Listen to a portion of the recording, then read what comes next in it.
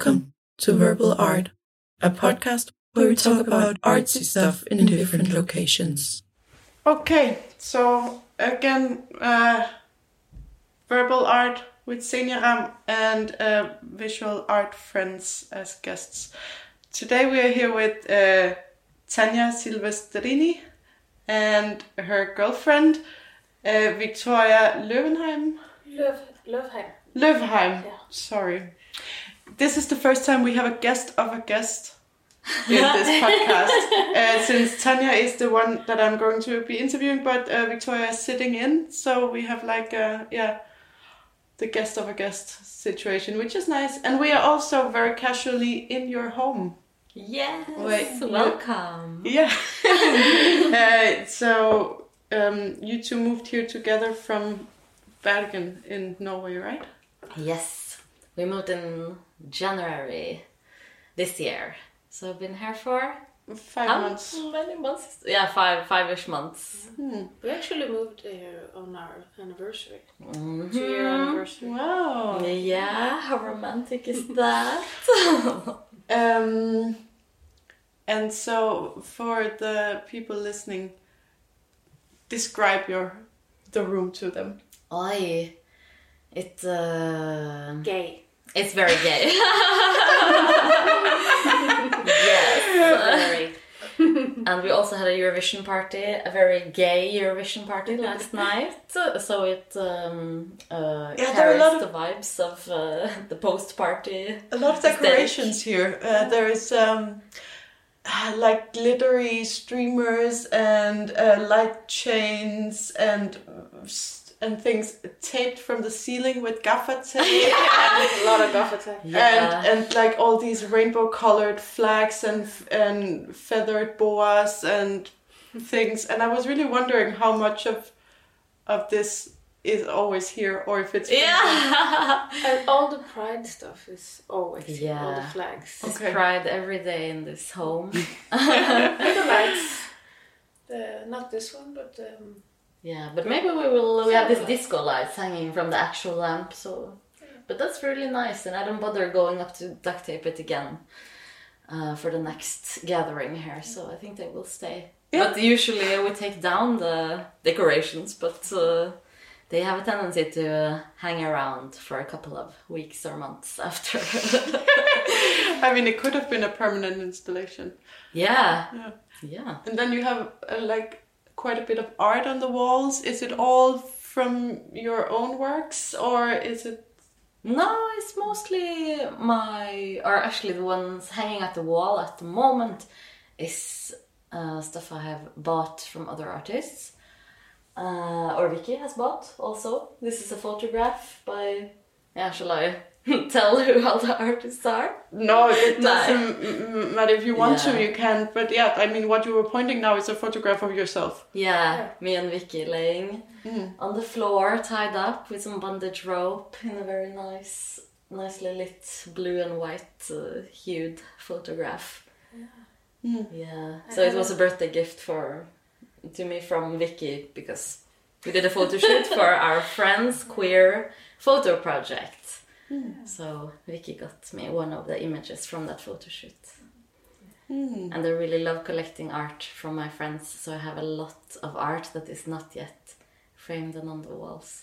Yeah, I also have a lot of art from friends that is yet to be hung. Yes! I can't believe, I always have a feeling that I should, because then it's nice, and then I feel like I should frame it to like keep it nice somehow. But then this idea of like finding frames and do everything just becomes this whole project. Yes, it is. And I would really like to have them secondhand, and it's really a hassle. And and also the biggest art piece we have is from an artist in Helsinki, and the frame.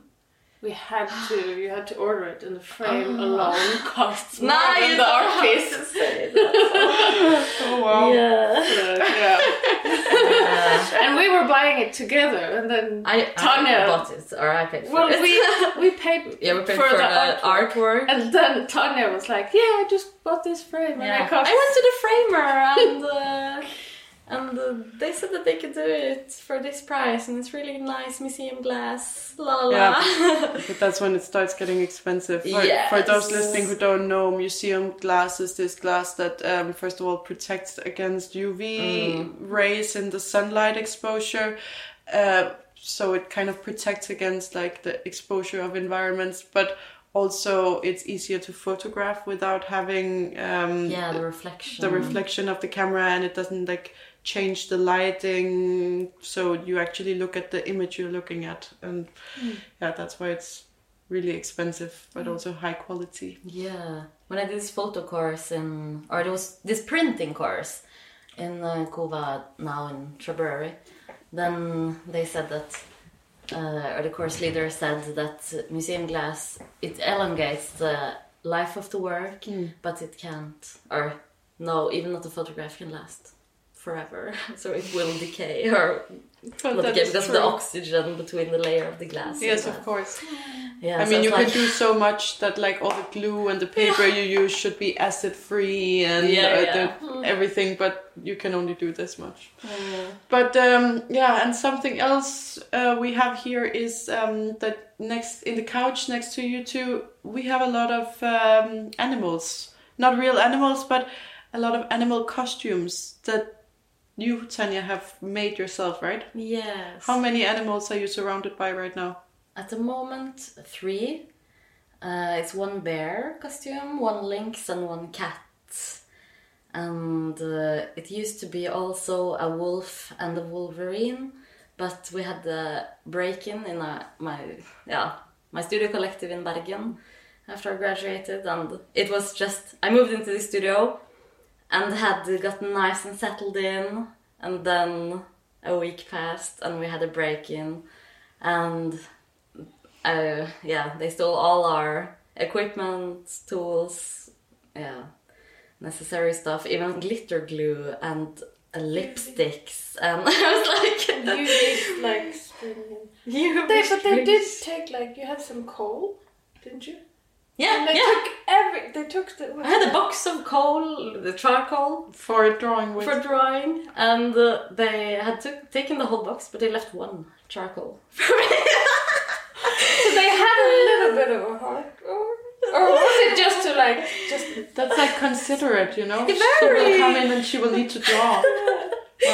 But they also stole 1 or 2 costumes? 2 costumes. And these people probably have not known that you have hand sewn these costumes, right? Yes. Are they hand sewn or on machine? Like hand sewn. So they're hand sewn, yeah. And they're full body costumes, like with just all this like synthetic fur and everything. So it's, how long does it take you to make one? A week. A week of work. If I work full time sewing. Yes. So I guess it's not like the worst amount of work I could put into something, but it's just like so much emotional, so much affection to these costumes that you have spent so much time creating from scratch, and then they're just like taken away from you and the glimpse of an eye. But also I've been like kind of resistant of object making, and it's very funny that when I started making actual objects, then they got stolen. Also, it's very funny to me that there are these predator costumes, and they are for this performance about predator lives in the Nordic countries, or Norway especially, where the predators are like all are on the verge of extinction, so that even the representations of the animals are going missing. Wow. Yeah, because that's also the thing. It's not just objects and it's not just costumes. It's you create these specifically for performances that you develop. So it's also characters or like stories that are stolen. Like it's not just a costume. It's this whole concept you have developed and that you have physically embodied by putting on the costume and performing with it on, thus becoming this character that represents something to you. Exactly. So in that way they have probably no idea what they have actually stolen from you. Yeah, and I'm so glad that, because they were all hanging on a rack in my studio, but they only took 2 of them. So I'm like, That's really luck in the bad luck. That's not all of them was taken. Interesting that they chose the Wolf and the Wolverine out of this selection. Yeah, and I was roaming like the Norwegian Tory site. Yes, the second we were site like, and like I had to Facebook look for them markets afterwards. to see if someone is selling them because they can be. yeah. But also, sorry. Yeah, like handmade costumes can cost a lot to buy. Maybe they took both of them because they thought it was a pair and that they wouldn't split them up. No! Maybe. This would really well to... But you know, like you don't want to split up children when they're adopted. So maybe the two wolves that they didn't want to like take only one of them. Yeah. They could have taken every of them. But also, like, we tried so hard to find it. Like, Tanja was so sad, and I was so sad that she was sad, and we tried to ask the janitor, like, because you have to have this card and a code to get in. We were like, but can you see then who has been here that night? Because and if there was a digital lock of but he was like, no, I can't do it's that. not possible. Don't you have like control over? And he's so strict. But he also was retiring, so he was working 2 hours a week or something. I think it's don't like work. that they have these digital lock systems, but then they're not actually allowed to hand them out to people. That there are all these like security and privacy rules applied to that. So maybe it would have had to be the police asking or something. I don't know. Yeah, I did report it. Oh yeah. So, of course it was... Someone stole my wolves. Someone costumes and a lot of equipment, please. He stole a lot of things from others too. Yeah. And it was like... Yeah, but very random stuff. So I think it was some people who were really high on drugs. Oh yeah. But the funny thing is also that, or the sad thing, is that I had them, when I lived in the student housing in Bergen, then I had all my costumes in the attic, and suddenly it was this attic cleaning. So you had to be putting your name on the door that you had your stuff on in the attic, or they would cut your lock, and I had missed that notice. So I didn't have my name, and they cut the lock, and I was like, fuck! Vicky, can you please go and put a new lock on the thing and put a name on the... And then in the time it took from them to cut the lock for Vicky to get to my house and put a new lock on the storage, someone had taken specifically the costumes. Just the costumes. Just the costumes from my storage. They in the thought attic. they were left over. Yeah. Wow. Yes. Now we they're were really like- popular. You're so in good costumes. Yeah, apparently. But we were like really investigating, me and my dad. Like we were like looking for clues, and then we found out that maybe somebody has taken them. So we like knocked on every door and asked people, and then they said, "Oh, maybe that's," blah, blah, blah. And then we found this girl who had taken them because she thought that, oh, this can't be thrown away, so she took them for safekeeping. Oh, that's really nice. Yeah. So we were like, what? So yeah, It was very random, or we were like, okay, maybe they're actually in that. After we were like roaming, putting up posters all around the student housing. Yeah. Then some of us got the idea to check. Maybe it was you who thought about checking all the lockers in the attic, and then it was like, oh, that looks like some synthetic fur. Is it? And it was like, you could just see a little piece of grey fur in the end of that. sorry, I lost all my animals.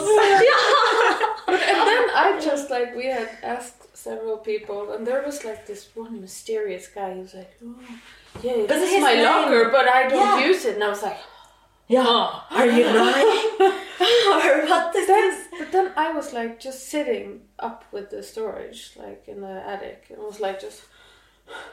And then this girl came, and she opened the locker where we had seen it, and I was like, are we going to come and fight? Or like...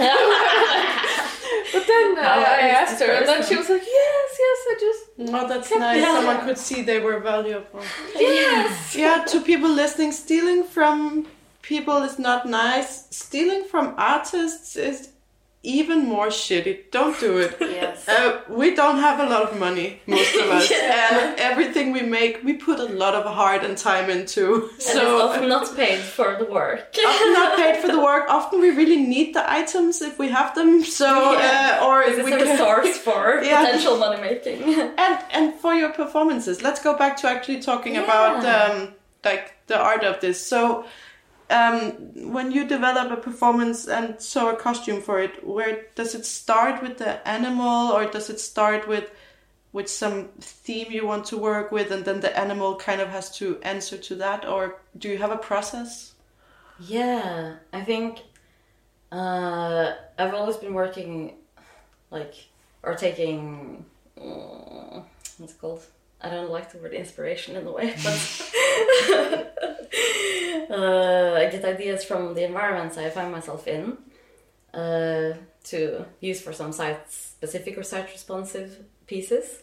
And when I came to Helsinki on exchange in 2019, then I came across Karhupuisto, the bear park.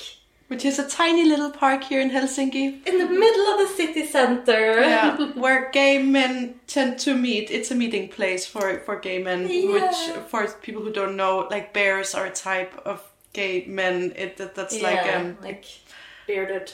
Bearded, they're big bodies. Yeah. So they have a tiny little bear park here for the men to meet. Yeah. And this inspired you. Yes, because I just was like, the bear park, that's so funny that it's a bear park in the middle of the city center. And then it just made me think about the potential or the history of the park. Has it been a bear's hair, or when was it the last time it was a bear hair? How come this tiny park is still called the bear park? Where is the bear? Who is the bear? Yeah, I mean, the bear is the official animal of Helsinki. What it's like, what do you call? What is on the weapon shield of Helsinki? Yeah. Kind of this official symbolic animal.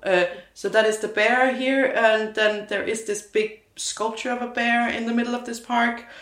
So a lot of bear representations on frescoes, other sculptures. There's so many bears here. So I just when I came here, I thought a lot about bears, and I found the bear park. I was like, I can be the bear of the bear park. And I was like, yay! So I started sewing the costume and went to live in the bear park as the bear in the bear park. How long were you there? A day. One whole day? Yeah. Yeah. From 12 to the evening. Wearing the bear costume? Yeah. And what did you do there? I was just hanging around, basically. Like a bear? Yeah. On all fours? On all fours. Standing up a bit, scratching my back against the trees. I mean, I know, I have seen the video documentation and also a gallery performance of the bear, but to explain for the people. Yeah, so how did the Helsinki people react to this bear moving into the bear park?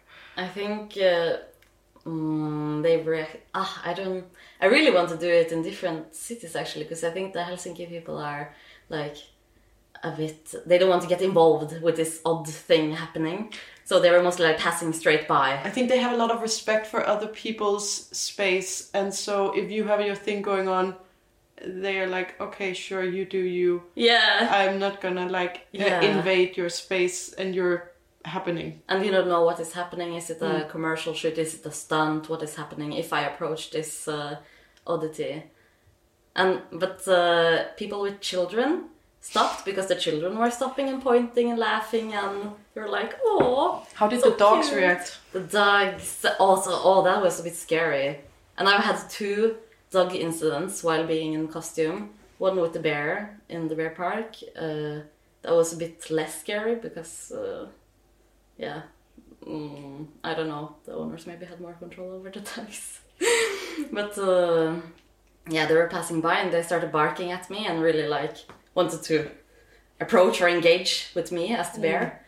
But when I was for my bachelor project a year later, I sewed a cat costume, and of course Corona was happening, so I was forced to move away from the original idea, which was living having strangers adopting me, online strangers. I also put out an ad on the Norwegian Tory site, looking for people to adopt me. And it was 3 days before Norway went into lockdown. Yes, but your bachelor project was supposed to be that you advertised yourself as a human cat that people could adopt, and you wanted to live in people's houses as a cat. Yes. Yeah. And then you for wanted a period up to a week, and they would document our lives like they do with their normal cats. Did you have to say how many like clicks?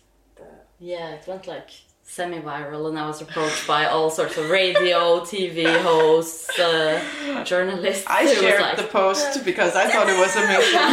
Yes.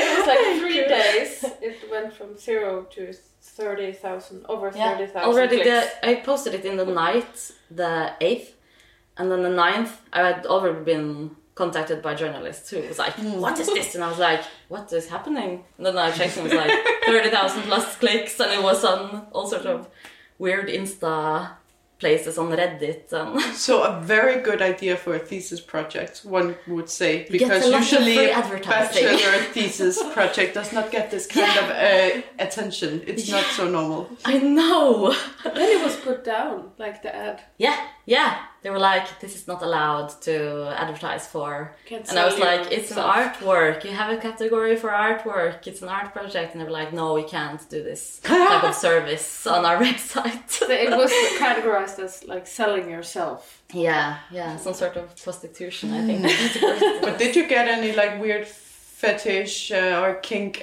requests for it? Did people misunderstand it, or? Some creepy requests, but mostly nice requests of people who really genuinely interested in this project. Yeah, and some people who seemed nice, but then it turned out they were really creepy.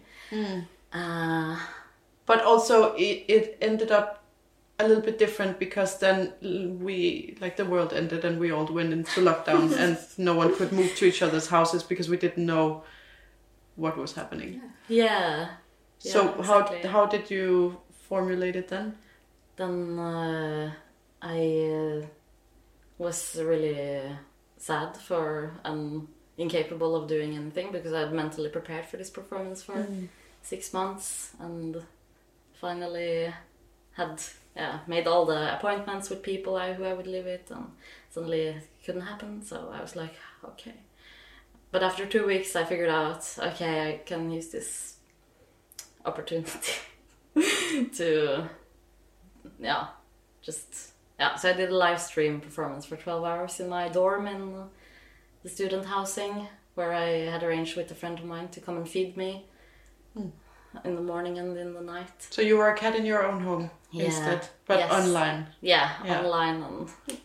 And I mean, everyone had just gone into lockdown and were not bored of the internet online situation yet. Yeah. So I assume it worked maybe under these conditions as well. Yeah, I guess.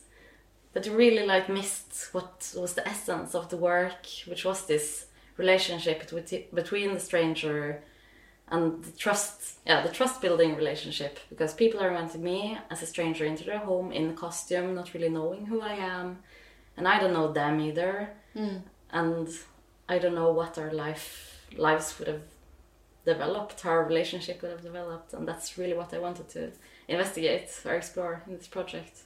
And how do you feel that embodying an animal opens up these possibilities for you differently than from just being your normal verbal human self? I think it's so liberating, because people really react, or all the social norms seems to what's it called? They just vanish when you put on a costume and when you put on a mask and you're not your human person. You're not this person anymore, you're dehumanized.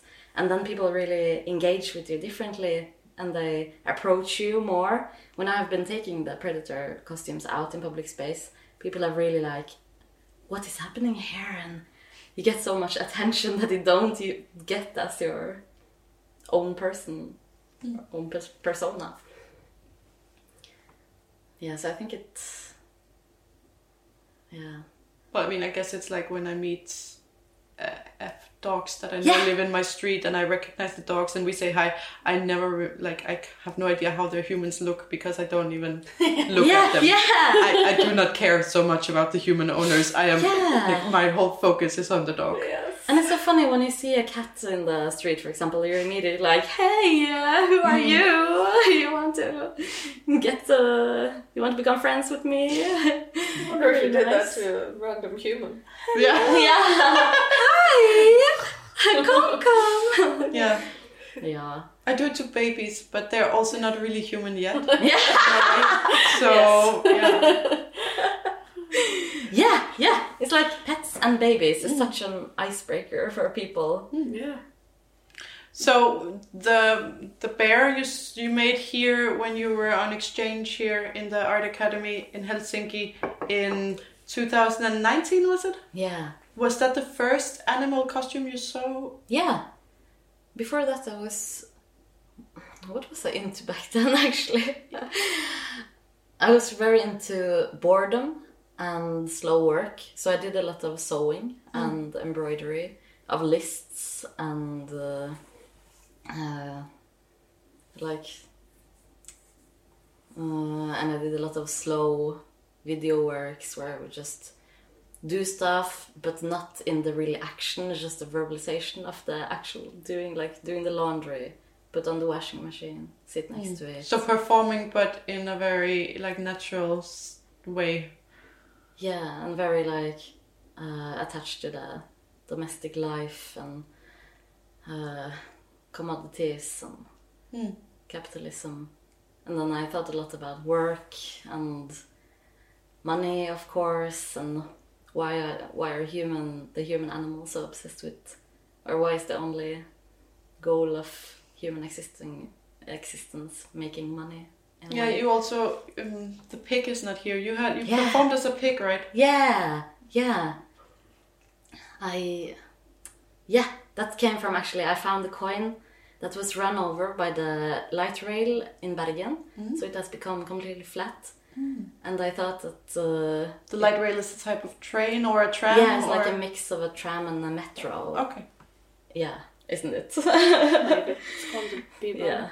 Yeah. It's very famous in Bergen. It's like a metro without the tunnels. Okay, yeah. So it's really heavy and And then I thought it was a really beautiful metaphor for breaking or destroying a collective act of destroying the capitalistic system, but also very it's not how it works, but just this metaphor was so I just got obsessed with this metaphor, and then I thought how funny it is that we put money into this pig like a piggy bank. Piggy bank. And then I thought, oh, that's really disgusting, actually putting things into the pig. And I was like, I want to make an anti-capitalist pig that instead of saving the money is destroying all the money and liberating. Yeah, okay, so the piece was, I made a giant piggy bank out of paper mache, and people could donate money or give the money to me that they wanted to have destroyed, and they wrote their name and address on an envelope and the money inside, and then I was this pig that went and collected the money from the piggy bank that people had donated, and the coins I took to the light rail and had them being run over by the light rail and collecting them after. And the bills I would put on fire and collect the ashes from it, and I saved all the destroyed money in these glass jars with the amount of money written on it and returned them to the owners as an artwork in return of their donation. How much do you have, the total amount of money that you destroyed?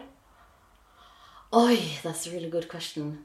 It was at least one person gave me 15,000 pesetas and 200 kroner, which is like 20 euros. And some other people gave me 50 kroner, 5 euros. Some gave me some coins. Person gave me 1 coin. It's very... So symbolic amounts, mostly. No huge amounts. Yeah. But it's also nice in this reference to this one coin I found, this symbolic. And then you created a whole collection of flat coins. Yes. I should have had that here. It's okay. I really have a good image of it in my mind. Yes. When you say that you made a giant paper mache piggy bank, what do you mean with giant? Like, how big was it? It was 2 meters long and 1.5 meters wide. So like really a very big paper mache piggy bank. Yeah. It's like a whole hanger. Yeah. Like, wow. Where was the performance?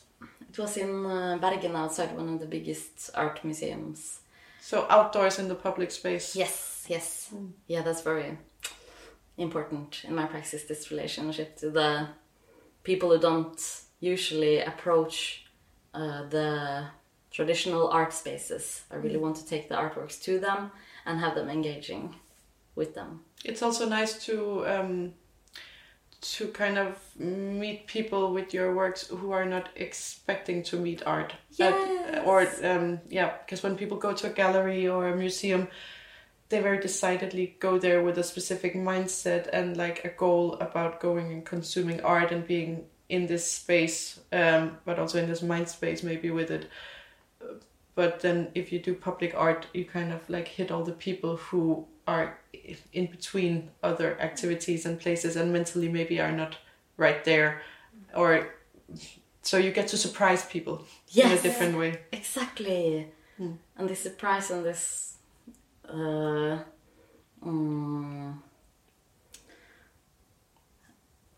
lost the words. Yeah, the surprise element is something I really enjoy. Or also just look for when I'm out in public space. Potential histories or connections and you get so much care from people when you are performing, and people are, when I was the pig and running out in the road collecting coins, people were like, you need to watch out, hey, be careful. And these unexpected situations, that was the word I was looking for, the unexpected and the undirected is something that really drives me. Yeah, how much do you like script or prepare yourself for a performance? Do you know what you're going to do the whole time, or is everything improvised? Do you just put on the costume and become this character, or do you kind of like plan it out more like a play? I leave a lot up to the unexpected. So also for yourself, you want some kind of like unknown or surprise element potentially. Yes, definitely. So do you consider these animals that you make, these characters, to be some sort of alter egos, or are they more just representations of something else, or like how much are they personified as specific characters, or how much are they just like generalized animalistic representations? They are pretty much representations of the animals, because I was thinking a lot when I was in Karabousta, which is the city is such a controlled, like the most controlled environment that we have. Of course, we have control over other parts, but also it's like the cool thing about the city is that it's controlled, but also wild, and this potential for unexpectedness because there's so much happening, so much traffic, so many potential meetings, and no one really owns it. In a city like Helsinki, it's very few people who grew up here. Like, very few people are actual locals. Most people moved here from somewhere else. So no one really has this ownership of the public space here as they would have in a smaller, more rural place where everyone grew up through generations within a small area, maybe. Yeah. Which brings me to my last project. Oh yeah, that's good. It's good to have stepping stones in this way. But I can also mention, since we're already talking about animals before moving on, that it's this attempt of bringing the wilderness, which I consider art to be, like a wild thing, to this controlled environment, and like doing something about this very controlled situations are habitual places where people pass from one place to the other without really stopping because it's just your way to work or from school.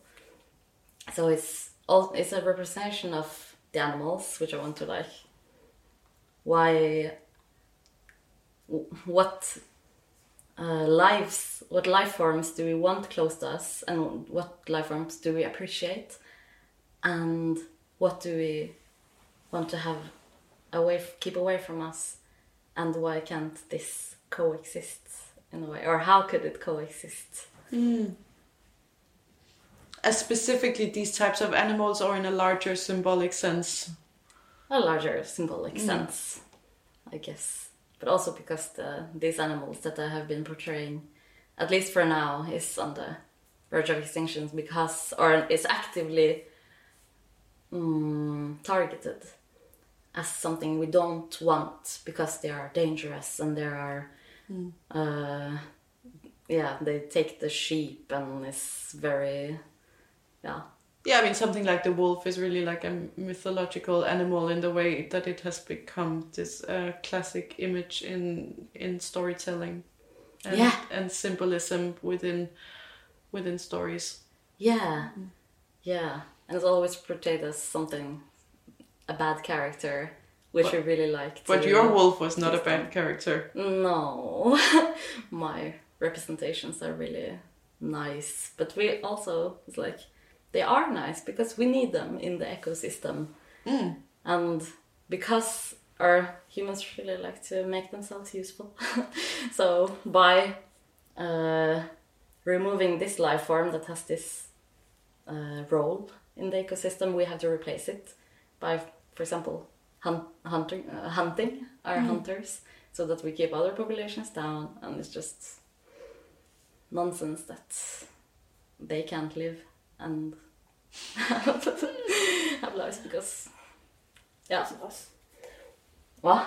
Yeah, because of us. Yeah. Because so the only ones of your animals that is a domesticated animal is the cat? Yeah. Does that one have a name then? No, not yet. Because that was the idea that my owners would give me a name. So you would change the name every time you moved to a new owner? Yeah. And also, it started with this predator. First the bear, and then it developed into the Big Four predator project with the wolflings and bear and wolverine. And then, of course, when I thought about the animals we don't want close to us, then I thought about, or the predators we don't want close to us. I thought about the predators we do want close to us that are really appreciated, like the cat and the dog. But the cat's really special to me because I have grown up with cats and feel really connected to them, so it was more natural for me. And also because they're more wild in a sense in their behavior, more unpredictable, more freedom for me to embody that character. Or they're less human dependent, or there's a different kind of interaction. Yes, that too. So that's where the cat idea came. Did you used to do performances before all these things? Like, was performing in the public space or to strangers, and was that normal for you, or did it all arise with these animals? I've always had a performative starting point, or the performativity of the work has always been like the ground, the basis of the work, but it was more like I was more focused on the things that appeared from the performance than the actual performance itself. So I think, I started discovering public space when I was in preparatory art school, and then it was just so liberating to learn that you can take place in public space and use it to your advantage, or just like you don't have to be so controlled all the time and have this facade, and you can just let go. And you can actually use the public space because it's also yours. Yes. I've had a lot of thoughts recently about this, how basically my roommate asked me, when you go for a walk, like, how do you decide the route? And I was like, I think I just walk towards the light, or where I feel like walking, but we very quickly realized that we both have this like inhibition towards just going for a walk, that it's not so easy for us. Like I have to like listen to something in my ears, for instance, or we find it easier to like make up a purpose for the walk. So it's like, oh, I anyway have to do some grocery shopping, or I can just walk this way and then I know there is a nice secondhand shop that I like to look in or something. But then it becomes this whole weirdness with that you only go for a walk to then go inside a shop and spend time indoors, where you then spend money, either because you have decided to go grocery shopping or because you've been browsing so long time indoors in a secondhand store now that you feel like you need to buy something. And then it becomes this whole capitalist leisure time, which is really like fucking with my head in a way. But this whole idea, like I literally live inside a park more or less here in Helsinki, and it's so rare that I just go down and around the corner and go into the park and sit there, just to sit still in the park in the sun. It would be easy, but I just don't really do it. So I have practiced this like recently to do it a lot more. Then I listen to podcasts or something, and it makes it a little bit easier. But it's so weird, no? That the public space somehow is this... It's only like a place that we move through between our destinations. Yeah. It's hard to like place yourself in it and actually like relax with just existing in it on your own. With other people is different. I can meet other people outside, but to just put yourself there alone instead of being at your home or wherever you're supposed to be, it's like there's this odd, distorted sense in me about like how to do that somehow. Yeah. And it's really weird. I don't know if it's because we are living in Nordic countries where the outdoors is like not really easy to exist in for most of the year. Like it's a really short gap in the summer where it's actually possible to spend durational time outside. Maybe it's easier if you've grown up in a warm country full of sun and where it's always pleasant to be outdoors. But it's very weird. Like the public space, when you then actually sit or walk slowly, you realize that most other people are very much on their way somewhere. Like it's really clear how people are walking, if they are the people just being there, or if they're like just passing through. People move in a different way. Their attention is really different in the space. Their attention towards the other people in the space is different. Maybe that is another good point for using the public space for art and performance, because it already feels super performative. Like this whole talk with the roommate went into these areas of like, do you greet people in the street when you walk? Like how much do you look each other in the eye when you pass each other? How do you recognize each other's presence? Do you give a nod? Do you give a smile? Do you actually say hello? Who do you choose to say hello to? Because if someone is in a hurry and not looking at you, it's a little also aggressive to like be, hey!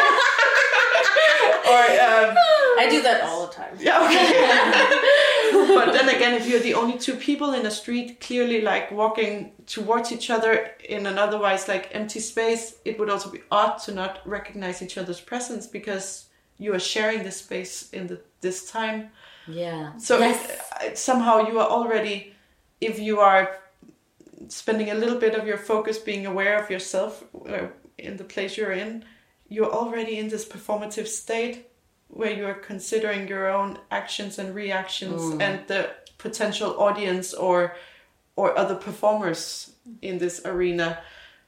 So it's just in this minuscule level that most people don't register is happening inside them, I guess, or maybe they don't have these fancy art words to put on it, but I guess we are all experiencing it, that it's happening, that people get stressed and they don't know if they should look someone in the eye or not when passing them, or you accidentally do this little dance even though there's so much That's so fun. I love these moments. Or you can be really cool with dark sunglasses and you can avoid everything because you have chosen to be anonymous. That was fun to do, like when you have to wear a mask, like you could do it outside and then you have sunglasses and you're totally anonymous. Yes, I kept saying hi to people in the street where my school is because I thought I knew them, but I have no idea. I really do not know if I knew them. Yeah. And if you say hello, no one knows if it was you who said hello because also a lot of people said hi to me that I do not know if I know. So like it became this whole social scheme. And I mean, in Helsinki, people don't often say hello to each other in the street. Like it's not so common. So Yeah. But that's why also it's been so liberating to work under the topic of the animal, because it's this mission of letting go of all the expectations of how to behave correctly. Because, because they're animals, they don't have the same normative ideas about what you are supposed to. Yeah. Or they have other ideas, but like that we don't necessarily grasp fully. Does it change a lot for you that they're non-verbal? Like, how does that affect your performance or your character when you're in them? It's a very good question, because it is really important for me, this silence, and it has caused some trouble. Also, I was doing the bear performance in this climate festival in Bergen, and then I was just roaming the area of the festival as the bear, as I did in the bear park. And then suddenly I was approached by this group of children, maybe around 5 years old, and they were really like wanting to interact with me, and then I didn't respond. So they started to get physical with me, and they started like push me and hit me and kick me to get some response. And I was like, I felt so harassed that I've never had that feeling before, but it was terrifying. So I was like, what the hell can I do? I'm in this costume. I can't really get out of it. I'm performing right now. How can I avoid this situation? So what happened? What did you do? Did you jump out of character? I ran on all fours into the tent which was backstage. So you stayed in character? Yeah. I was like, what the fuck can I do? Wow. These children keep pushing me, and they kept going for so long. I was like, I felt so helpless. And I was like, is this how it feels to be a cat on the street, for example? Or another creature? When you're being approached and picked up and, not having anything to say about it. Wow. Yeah, so it can be scary not to be able to speak. But I think this mystery of not speaking is so important to me. And also because I want to get away from the verbal interaction, more of the body language are just coexisting. But I mean, it's not only children. I think I used to work when I was a teenager. I worked on this cruise ship where I had to wear this parrot costume. Full body face covering. I could barely see anything. It was one of these really big ones like they wear in Disney World or something, you know, these big costumes where you kind of look out of this like mesh a hole in the beak or like in the mouth. So you can only see like a meter ahead of you on the floor. You can't really see what is actually happening. You are very restrained. You're very handicapped. You move really slowly. You basically just walk around and wave and like give hugs to people and stuff. But there are all these drunk people in these cruise ships. Like, it was horrible. They would like pull your tail and be really annoying. One time, not with me wearing it, but another girl who had worn it one time with this drunk man had just punched her directly in the face. I mean, luckily you can't feel that much with this big head on, but still very aggressive. So then for a while there had to be security guard with the parrot all the time, and like, wow. So I really understand how you have been feeling, because when you're in the character, and there we really were not allowed to speak or anything.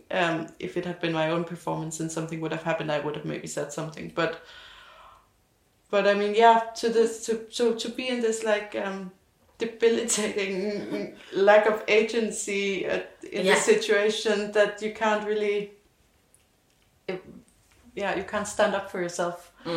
and you're reliant on someone else realizing what is happening around you and helping you, or like just being like less capable.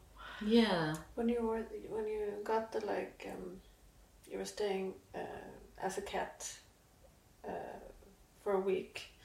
You made the deal with.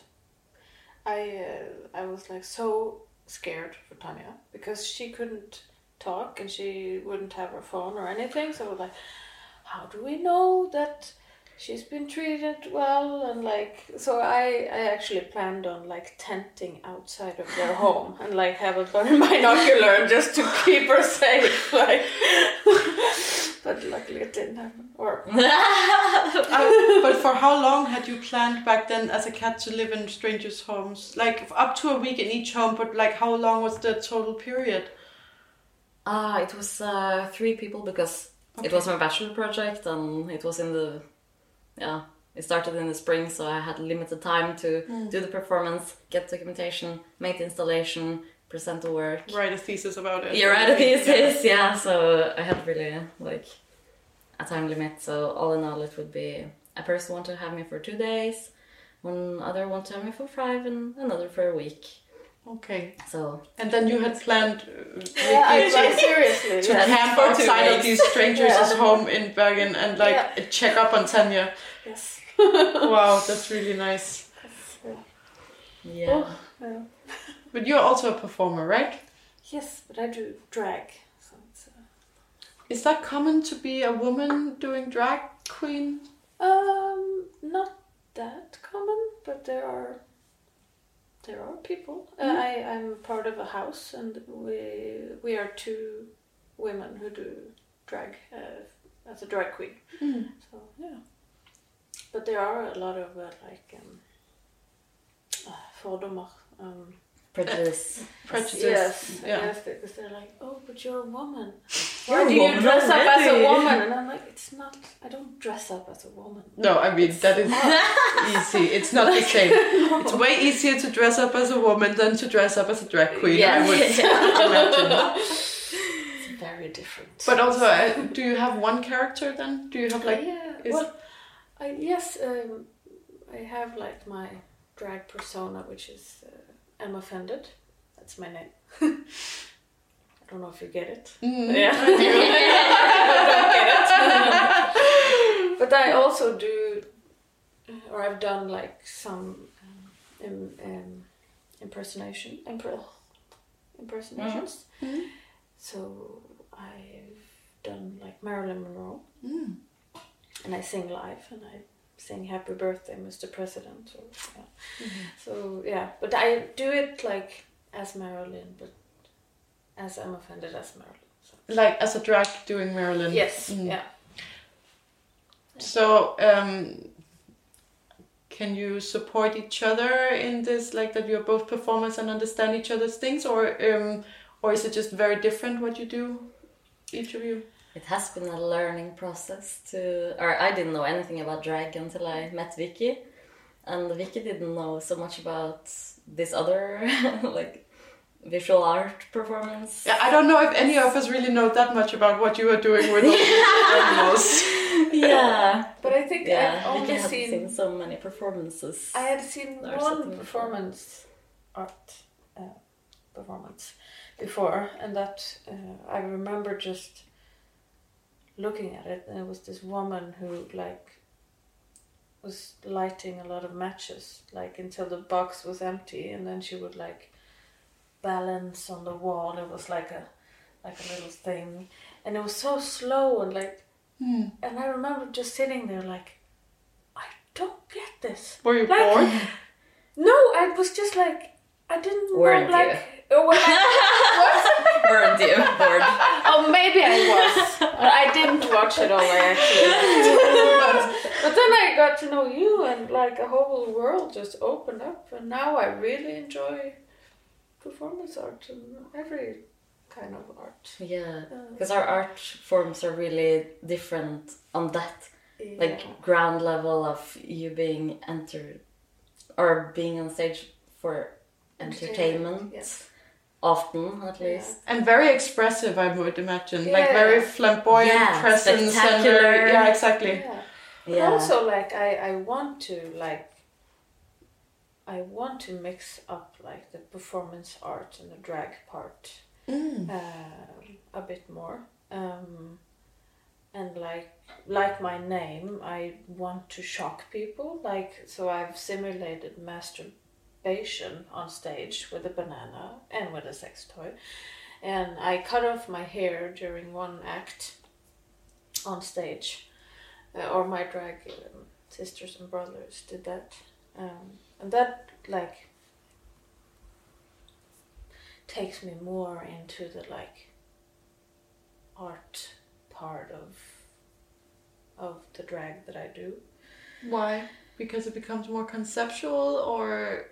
Yeah, well, like, when people think about drag, they think about lip syncing. And just wigs and flamboyant dresses, or drag kings being really masculine, and I want to shake that up a bit, so I don't all the time wear dresses and wigs while doing drag, and I don't need to do a lip sync. I can do other stuff, like I could do performance art in drag, for example. Like, yeah. But I'm still like trying to find out who I am in that sense. So yeah, but that really stands in contrast, a lot of this world and stage, these stage personas, and in stark contrast to these silent, anonymous animal representations who kind of just try to like quietly coexist with you in the park, or for a very long time, and not anything exciting happening. Not the opposite. Yeah. But we also we have this band and a performance group together. We're part of. Okay, so you also collaborate on some things. Yeah, it was... Okay, first I was... Okay, so me and my friend Vilda Jensen, we lived together in Bergen, and we're really just like, we just want to be disgustingly gross people in a way, and just embody this grossness and get away from the perfect, beautiful facade. And we felt like really a need for a place to express that grossness of the human existence. So we started this performance duo called Trashy Bohemian Lesbian Couple, where we were in a very troublesome love relationship, anti-capitalist personas, trashing the meat industry or the animal agriculture industry. And then me and Vicky during COVID time starting a band together, or started writing nonsensical songs about very sexual stuff, and me and Vilde's performance was also very sexually loaded. So we decided to merge this when Vilde came to visit us. So then we became Trashy Bohemian B-Pan Triple, because we figured out we're not lesbians after all, and we actually want to have the total freedom of pleasure. And we married on stage. Yeah, so wow, we got married on stage, and it went from one... Like actual married or performance married? Performance married. Okay. But it was like a ceremony. Yeah. But then we like... And that's more concert. So that's like stage, but also it's like concert performance. So we have songs, and we tie the songs together with our improvised bullshit talk show about sexuality and gender and So we like... capitalism. You talked a little bit, and then I did a song, and then we talk, and then song, and then talk, and then song, and then... So this whole variety show, kind of, or what do you say? What is it in English? This like a sideshow variety. What is it called when you have all these different things happening? I don't really. It was almost like maybe a musical, maybe. Yeah. Okay. Yeah. Wow. Because like everything leads to like what we talk about leads to the next song, and we talk about like and so we have like songs that Tanja's written, which is one of them is called Camel Toe, and then we like talk about that. And there's one song which is called Puli, and then we sing about polyamory. And then in the end of we that love song, each other and la la la. yeah, and in the end of that song we got married, and then it all like fits together. Yeah. And then in the end of that performance we did like a concert with instruments. So I played the bucket, the drum, and you played the ukulele, and Vilde played the electrical guitar. But was this also in a public space, or where did This was on a stage. Yeah, as a part of... Or on the floor. yeah. Oh, but like a real concert stage. setting. Yes. Yeah. With a normal audience who knew they were going to a concert performance. Yeah. And it was... We really wanted to... Because Vilde and I use public space as our... Yeah, an important part of our practice.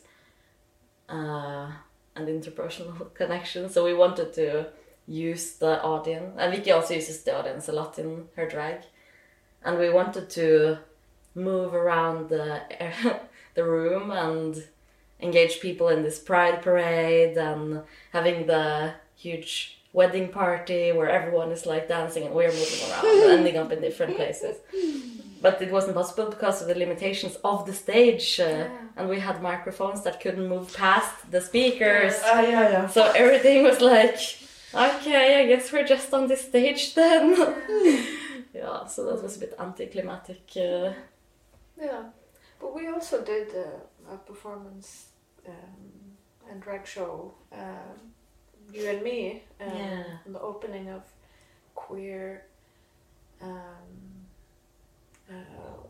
culture year in Bergen, for a lot of like politicians and power people. And we did homophobia therapy, which you have written. Homophobia therapy. Yeah. So therapy against homophobia? Yes. And you were curing the homophobia? Yes. And it's a 7-8 minutes long song. And and then we sang that together, or Tanja sang and I sang some of it because she knows the words. And then I did like a drag show afterwards with a little bit of help of Tanja. So like we mix it together. Yeah. And so for you who then move in between these worlds of very different types of performance, do you feel like it's the same part of you that like is flexible enough to move between these different presences of like performance, or is it different kind of stage personas that like one is for this kind of flamboyant big stage presence and the other one is like, is it different sides of yourself, or is it more like the same side that gets to experience different things? I think it's definitely the desire for wilderness and chaos that drives both of them, both the slow and the stage-based performances. But the stage-based is also a place where I can use words and create like meaning through words, in contrast to my non-verbal performances. And also a place where I can live out my rock star dream. Yeah. Yeah. You're really good at writing songs. Thank you. But it's also this, since the animal costumes, or a person in animal costumes, create a lot of question about sex. Is it fetish? Is it pet play? Is it... Yeah, because it's not a furry thing for you, right? No, not at all. And I was really like, the first... I was in Copenhagen doing this 12-hour performance. And I was gathering... I asked all the audience, or went out with a survey board and asked, what is your favorite, or are you a cat person or a dog person? Since it's very like hilarious Very dichotomy. generic question. Yeah. What kind of person are you really? Yeah. So then I was like, just I did the survey, and then I got the result every half hour of the those 12 hours, and the other half hour I would go into character as the most popular pet of the gallery in that time. And then afterwards my professor told me that, but Tanja, your performance was really sexual, you know? And I felt so, then I felt like really deep shame, because I had interacted with children, and for me it was not sexual at all. And I was really shocked that But was it just misunderstood, or was it... No, my professor just saw it as a very sexual performance, because the human interpreting an animal is, very often seen as something sexual for some reason.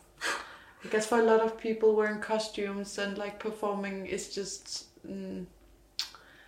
it's only allowed in these contained spaces of either like performance, stage presence, art, or then something like sex. It's most people do not dress up as if they were in costume very often, or but then perform. I didn't use costumes either. I was like, I just put my hair up in buns to look similar to like cat or dog ears, and just behave as the animal, but wearing clothes and everything. You had a collar. Yeah, collar. Yeah, maybe that's... So maybe the collar... And then also... these animal props were... And you had this top on that was... it had a bit of... It was not like a polo shirt. It was more like a relaxed top. So when I was in all four, then of course I would have a cleavage. So it was revealing. Yeah, okay. Yeah. So, but you were shameful, not because you were ashamed about like working with sex as a topic, because that is very relaxed to you, but because it was not your intention, or... Yeah, because for this performance I didn't consider anything sexual to be a part of it. But that's also why I need this other area of my praxis and for my personal life also, to express all these frustrations about the body's perception or how we perceive bodies, and why it's like, okay, I have a cleavage, does that make me sexual? Why is nudity sexual? Can we how can we stretch this? Yeah, when is it like intentionally sexual and unintentionally, or... Yeah. So now I feel that I'm trying to... On Wednesday I'm going to do a spanking performance. So I'm like... First I was so... Yeah, I felt so dirty and ashamed. And then I was like, you know what? This is what it's like to have a femme presenting body. That you will be sexualized, and it's very common to experience. So I would just like embrace that and use it as a tool. Maybe you can explain to the listeners who are not like hip on the beat with the lingo what a femme presenting body means. Yeah, like a, what can I say, a person that appears in their style or presentation as feminine, or as what can I say? Yeah. Presents in a feminine way. Yeah, so you seem like more woman-like, but of course it doesn't have to be like this. But we often link femininity to womanhood and it's a masculinity heteronormative manhood. world, the heteronormative society as a woman. So what is the spanking performance going to be? I'm going to make a little tent that's floating in the space, and I will have my upper body inside it, and have my ass out, and on my ass I will have a panty with an embroidery that says "Spank Me" and some birch branches. Thank you. Birch braids. Yeah, because the theme of the exhibition is sauna and sweating and nudity. But that is so like traditionally non-sexual here. Yeah. So yeah, we in Finland. In Finland, sauna culture is a very big thing. There are 5 million people here and 2.5 million saunas. So you can imagine how ingrained a part of the culture it is. Basically, everyone has a sauna in their home or in their building. So in the old days, people would like beat each other with these like bundles of thin birch branches because it like creates blood circulation and like stimulates the skin and cleans your dead skin cells and your cellulite stimulation, all this stuff. I guess it's an old part of the washing ceremony, or not a ceremony, but like the whole tradition of like washing it before you had showers and stuff. And for health, yeah. And in Finland, saunas are not really a sexual thing. It's like families go to sauna together. It's a quite vulnerable space. You can talk to strangers there in a public sauna. You can talk to your family, but like men and women go mixed quite often. Not always, but often, and it's not sexual. And naked, not wearing swimsuits. Yeah, no, we are naked. So so that is interesting that you choose to take it to a sexual place with this. Yeah, but also because, for example, in Norway, where sauna culture is not that... It's not big anymore. Surprisingly not, because it's also very cold. I know. I read somewhere that it was because of the Protestantizing the of Puritanism. Of the country in the 1700s, that they tore down the saunas and health spaces because it was a place for witchery and also you can't go naked in the sauna. So yeah, you now have Norway to wear bathing suits. Really very capitalist, and here it's very democratic. You can't even like have a panties on and be topless as a woman, but the men can do it. It's like, it's so irritating. Yeah, and especially with this whipping, that's just like, they go naked, which is a huge taboo in Norway, and they are whipping each other. It's just a huge smacking each other with birch branches. Yeah, the only thing. Same as with animal it's so good for your costumes, skin. Your skin gets so soft from this birch. Beating. And it smells so good. Yes, it's season for it now. Now that they're it has to be the fresh ones. Yeah.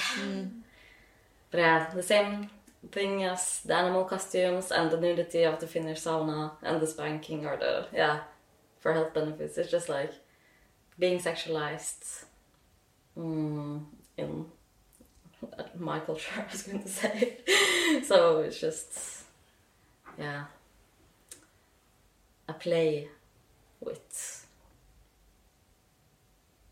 the what can I say? But I mean, here then, even though you feel like you are sexualized in the Norwegian sauna culture for being asked to dress up as a woman and not like reveal your body, and men can be uncovered. But doing this performance here in Finland, isn't that you sexualizing it then? Because in the Finnish culture, you are allowed to be naked in the public sauna as a woman, and like people will be very respectful of that. Yeah. So I have thought about it. If it is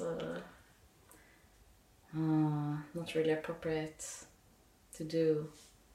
Because I often feel like it's foreigners here, like people who moved here who know sauna culture as something different, or maybe not know it at all, and it's them who tend to sexualize it here, either thinking that you should can flirt with each other, or that it's weird to be naked, and the Finns are just so relaxed with it that it's this safe space for the population, a safe public space. Yeah.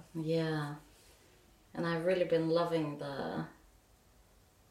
this liberating way of being together without having to spend money and just to meet strangers completely naked. And different to not even knowing how to place yourself in the park without feeling awkward. And then going naked into a public sauna is somehow easier because there's relaxed codex about it. Just very special, no? That it's this this safe public space where, because everyone are literally naked and exposed, then it's so vulnerable and so like respectful. I think it's a very beautiful part of the Finnish culture. Yes, me too. And I really feel that is lacking in other places or in Norway. Yes. But I hope I don't offend anyone by doing it, because I mainly want to put myself in this sexualized position, and I hope that won't cause any. Okay, maybe this can be very problematic. Maybe you can do it in another way. Maybe it doesn't have to be in a sauna. Maybe it can just be spanking. No, you can just walk around. Maybe people can do it if they want to, and it's not like ass out. It's almost like a glory hole. You're in there, they can see you, but they only see your ass. Yeah. It's like, it is very sexual. But it's intentionally very sexual. But I don't want to destroy this safe. I didn't mean to destroy your performance. No, it happened. I just wanted to. I have been thinking, can it potentially be problematic to do it? But I really wanted to be spanked at least, and to have and in the tent I would write a report on the spanking while it's happening. Yes, so it'd be like, it was nice, but it could be harder, and they didn't really hit. Are you gonna you're gonna evaluate the spanking? Yeah, so it's like a spanking critique. Okay, you're gonna give it stars? No, I will just give them critique. Okay. Yeah. And you're gonna tell them? You're gonna shout? Yeah. Or I will do it at the end. It will go on for 3 hours, and then at 9 o'clock, or from 6 to 9, and then at 9 o'clock I will read the whole report of the spanking. But it can also be like, is it really? Yes, it gives sexual connotations, right? But like spanking in the Finnish sauna culture is not sexual. No. Will people treat it as something sexual? I don't know if it's an ass spanking thing in Finnish culture, but it's at least something I have heard Finns talking about, how grandmother has this tradition of beating them with the branches in the right way and singing these old songs and stuff like this. Yeah, it's a whole thing. Yes. And this is in Free Art Space on Wednesday, right? Yeah. That is the place I interviewed Arvid and Juliana earlier in this podcast series. Yeah. Okay. Well, I'm planning to come.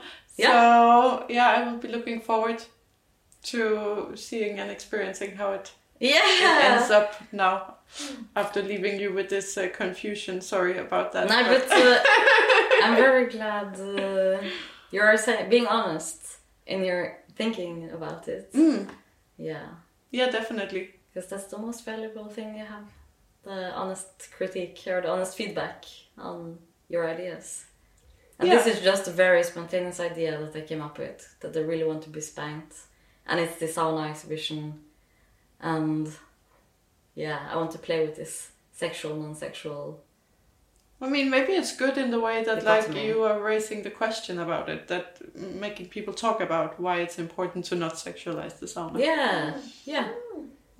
Exactly. Art is very much about how you flip it. Yeah. Contemporary art, it's all about arguments. Yes, so you can always justify the most.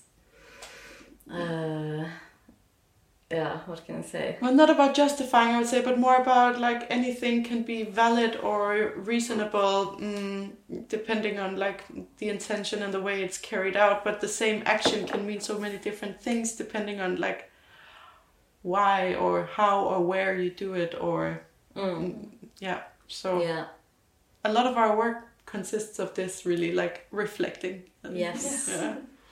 Okay, I think we're running late with the time, so let's end it at that. I think that was a very thorough performance conversation. Yeah! Do any of you have something you want to add or something important that I have not asked or? No? I don't think so, but I'm also a very slow thinker, so maybe in a few weeks I'll come back and be like, I forgot to say this. Oh, it's the same for me. I have a lot of, I always realize questions later that I could have asked, but it's like that with everyone. You could have talked about more, you could have gone so many directions, but it's just about an hour each time, so it's also limited what we can go into. Yes. But nice. Do you have a website, any of you, or Instagram, or anything you want to mention that people can check? Oh my god, you can go and check me out on www.tanjasilvestrini.com or Instagram, 1000 Sporvoktor, which I think none of you will be able to find. No, but I will write the links wherever this is posted. I will write the links in writing also, because I do not expect people to be able to spell all these names from different countries and stuff. We also have the Trashy Bohemian Bipan Thorpo Instagram. Yes. And I have a drag queen, my drag Instagram, which is just I'm Offended. Yeah, you will send me all of these links, and then whenever I finally publish these things, I will put them there. But thank you so much for inviting me for dinner and to visit all your pets here. That was Blessed really nice. in our gay cave. Yeah, so thank you for wanting to talk to me. And Vicky. Sure. And the first time we had the podcast in a home, so that's also nice. Yeah, something new. Yeah. Okay. Well, bye. We don't have a specific way we end it, so it's boom boom boom boom. Bye. improvised. Thank you for listening. Hope you enjoyed it.